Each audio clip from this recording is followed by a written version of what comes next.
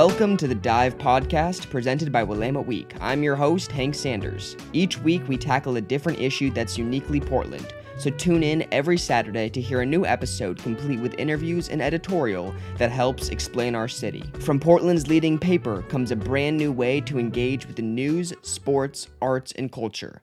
Stick around.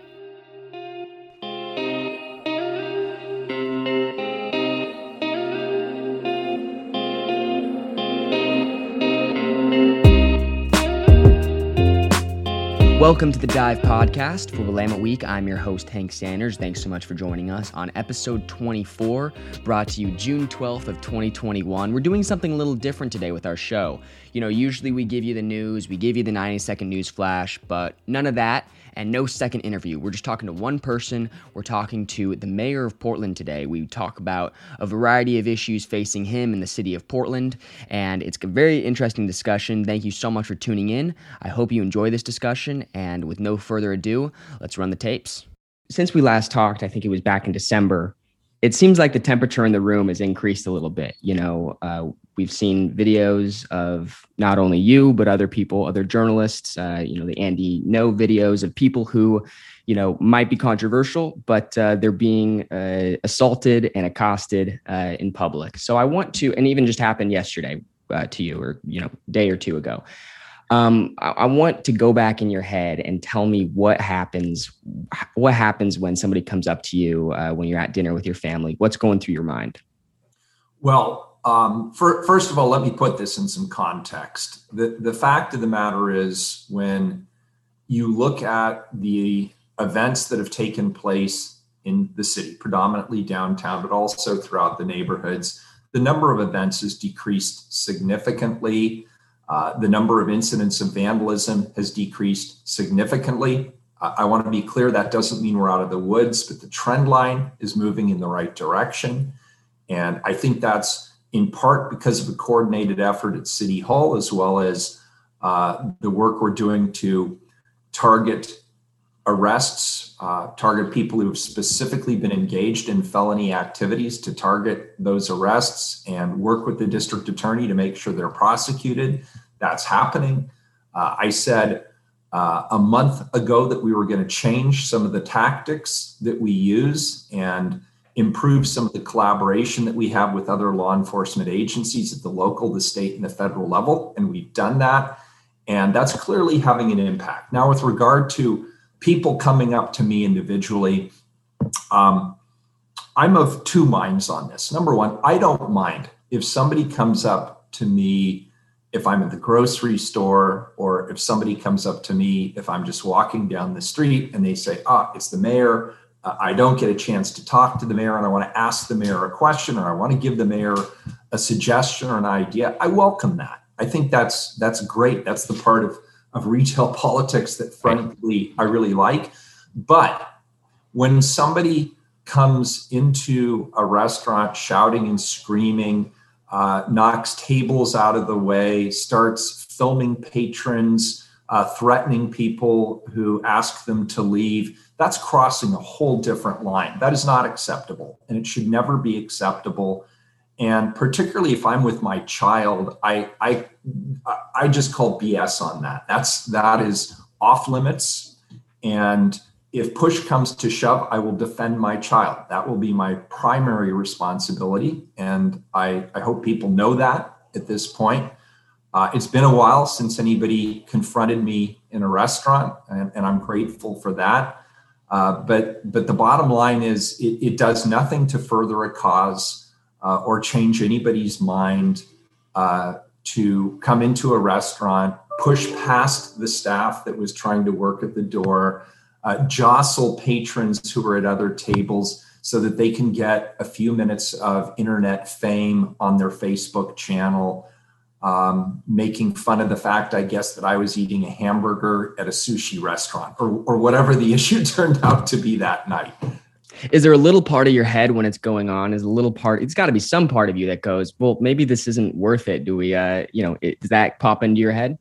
Of course. Yeah. Look, I'm human, despite what you may have heard to the contrary. I've made decisions for the safety of my child, the safety of my family, the safety of my neighbors that have impacted where I live, how I go out in public, whether or not I have security with me. Those are all individual decisions that I have to think about each and every day. And so, yeah, it's always there. Is it worth it? To this point, I will tell you, it's absolutely worth it. I am focused relentlessly on getting this city through COVID and getting us down the path towards economic recovery. And there's people who are trying to distract me from that focus, but it's not going to happen. I'm going to remain focused on the job at hand. Yeah, I want to talk to you about some of those distractions you might be hinting at, possible recall effort that people are discussing. Like, honestly, like on a speak to me honestly on this. Does this concern you? Is this a matter of concern for you? Not really. It's not something that's taking a lot of my time or my energy. No elected official worth their salt isn't being threatened with a recall at this point. It's becoming a fairly common strategy. If people lose an election or they don't like a particular vote that you took or particular perspective you may have, the natural reaction in politics these days, rather than trying to change the dynamic or make a better case, is simply to launch a recall effort. And so, no, I'm not surprised there's a recall effort. In fact, I think the day after I was reelected, somebody announced that they were going to run a recall campaign. The mistake for me would be if I won't say I won't take it seriously, but I will say right now I'm not focused on it. It's not a top priority. My focus remains getting the city on the path towards recovery, and that's where my time and my energy is going. Yeah. A lot of people, Portlanders, Oregonians, listen to this podcast and they're voters. So to the voters, why shouldn't they recall you? Why shouldn't they recall me? Because the focus that I have is based on what the community is telling me their priorities are. Number one, that's improving safety in the community. Number two, continuing to address the homeless crisis. And number three, getting our city on the path towards economic recovery, including addressing livability issues like litter and graffiti. And on every one of those fronts, we have programs, we have leadership, we have vision, and we have results. Again, I'm not saying we're done. We're not there yet. The city has been through a very, very challenging, perhaps the most challenging few years in its history. But the trend lines are positive when it comes to safety. We're seeing improvements in some of the violence that for a while was nightly, and now it's sporadic. When it comes to the homelessness situation, we're being far more innovative and creative and thoughtful in how we address the homeless crisis. We're working better than we ever have with some of our partners. When it comes to economic recovery, there was a great article on the cover of one of our newspapers today talking about the dramatic shift that has taken place not only downtown, but in the neighborhood business districts in terms of businesses reopening, employees coming back to their place of employment, improvements in livability. So the trend lines are good. And I would argue to people that when the trend line is good, why would you want to disrupt it? Yeah. Last question on this, and then we'll move on to other topics. But you talked about a lot of things there that homelessness and economics, and these seem very difficult topics. I mean, we've talked about homelessness before together, but things that require big budgets and votes and red tape. But interestingly enough, with the recall movement on their website, they don't talk about those issues. A big issue that they talk about is the handling of the Black Lives Matter protests. And that seems to me like something where that seems like an easier thing that you could have done, where you could have said, hey, 3 hours every night for 3 months or however, we're going to be out there and I'm going to be there and show my support. Oh, and by the way, no tear gas is going to be used while I'm there. Do you have any regrets about that issue, considering that it keeps being brought up as the main reason why these recall votes are happening? Well, let's be clear on this point. I support people's rights to demonstrate, and I've been crystal clear that I stand with those who stand for racial justice and equity. I've also been equally clear that the police bureau needs to be responsive and accountable to the public that it serves. And on each and every one of those issues, there is room for improvement. I do not believe the police mishandled every one of the 100+ demonstrations that happened last summer, nor do I think they did it perfectly. I think there were times when they overreacted. I think there are times when the use of force was unjustified. And that's why we have an accountability system in place. That's why we have training that is regularly updated. That's why we've implemented implicit bias and de-escalation training at a much higher level than the police bureau has ever been through. Yes, people can say that there are things that could have been done differently. There are things that could have been done better. There could have been opportunities to de-escalate that were not taken. But on the whole, I would argue that the record is strong, that the innovation coming out of my office is innovation that the community has supported and will continue to support.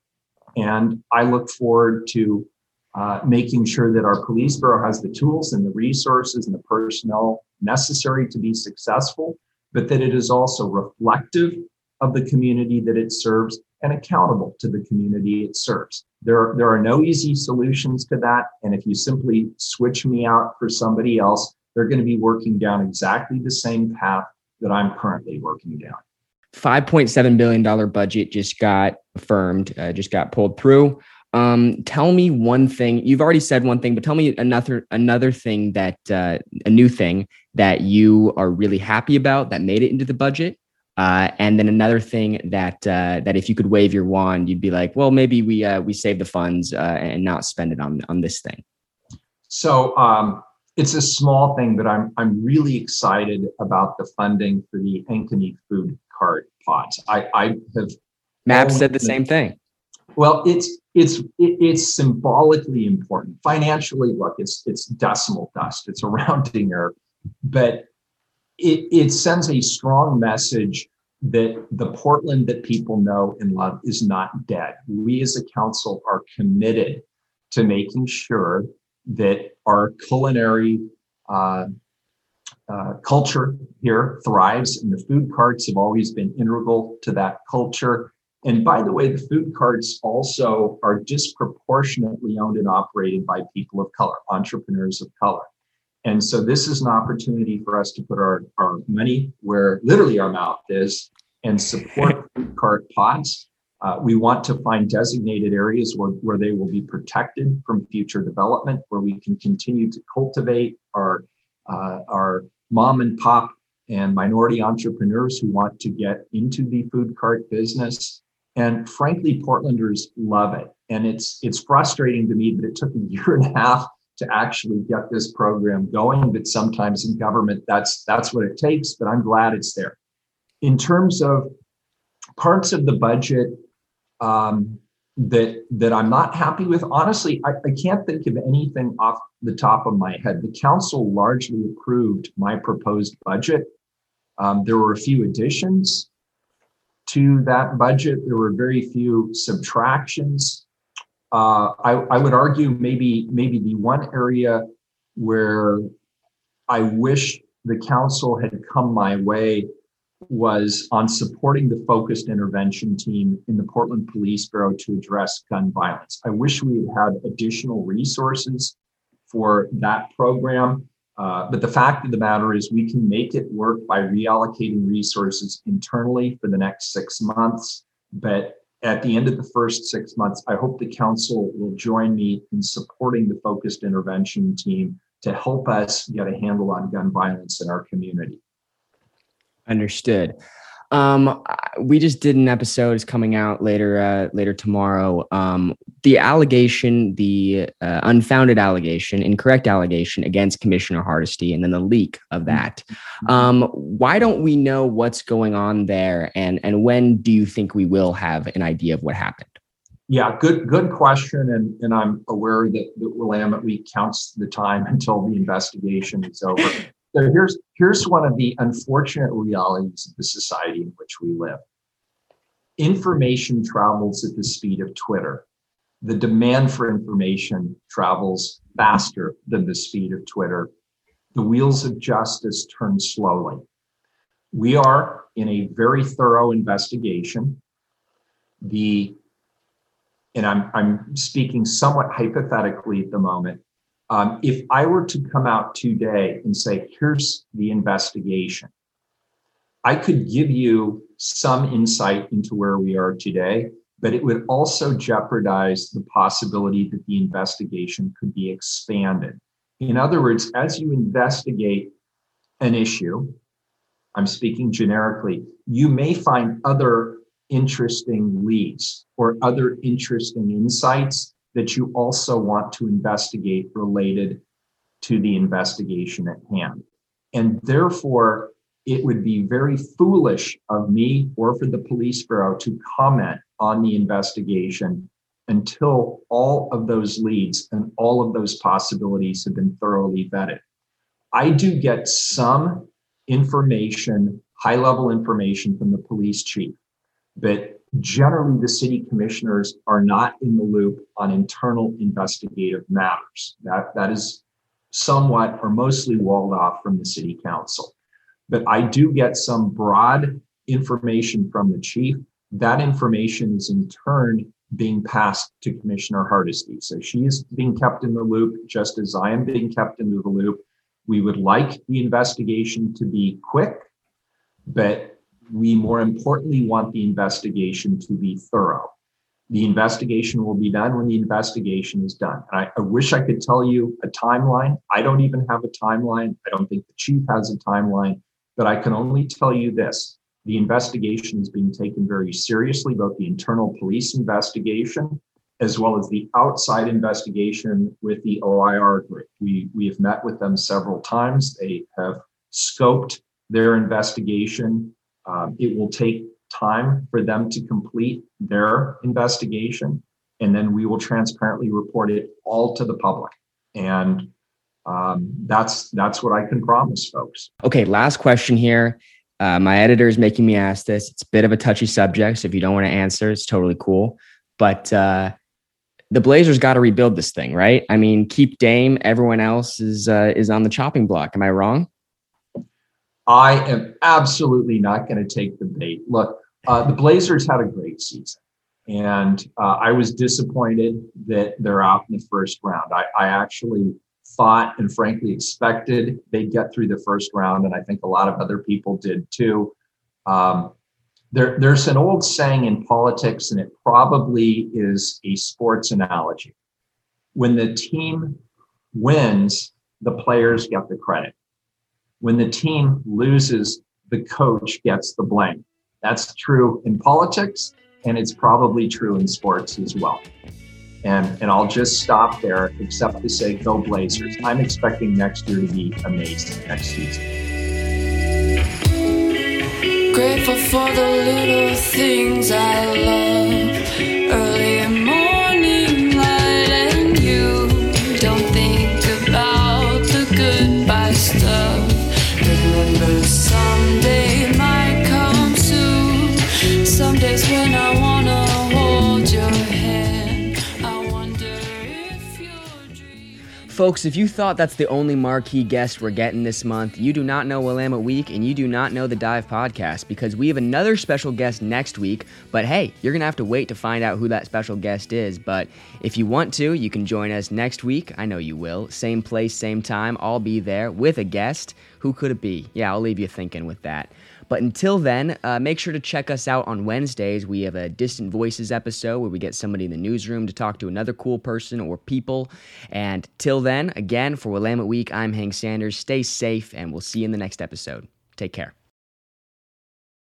Thank you for listening to this episode of the Dive Podcast, presented by Willamette Week. For more information on this podcast or the biggest stories in Portland, go to wweek.com and follow Willamette Week on all socials. We're doing some really cool things related to the podcast on our Instagram and Twitter. Includes giveaways, behind the scenes, etc. A lot of cool things coming your way, so give those a follow. Special thanks to our guests for joining us, and thank you to Aaron Mesh, Mark Zussman, and Brian Panganibon, as well as the entire Willamette Week family. Last but not least, thank you so much to Heather Whitty and ampmusic.co for the music that you hear on this podcast.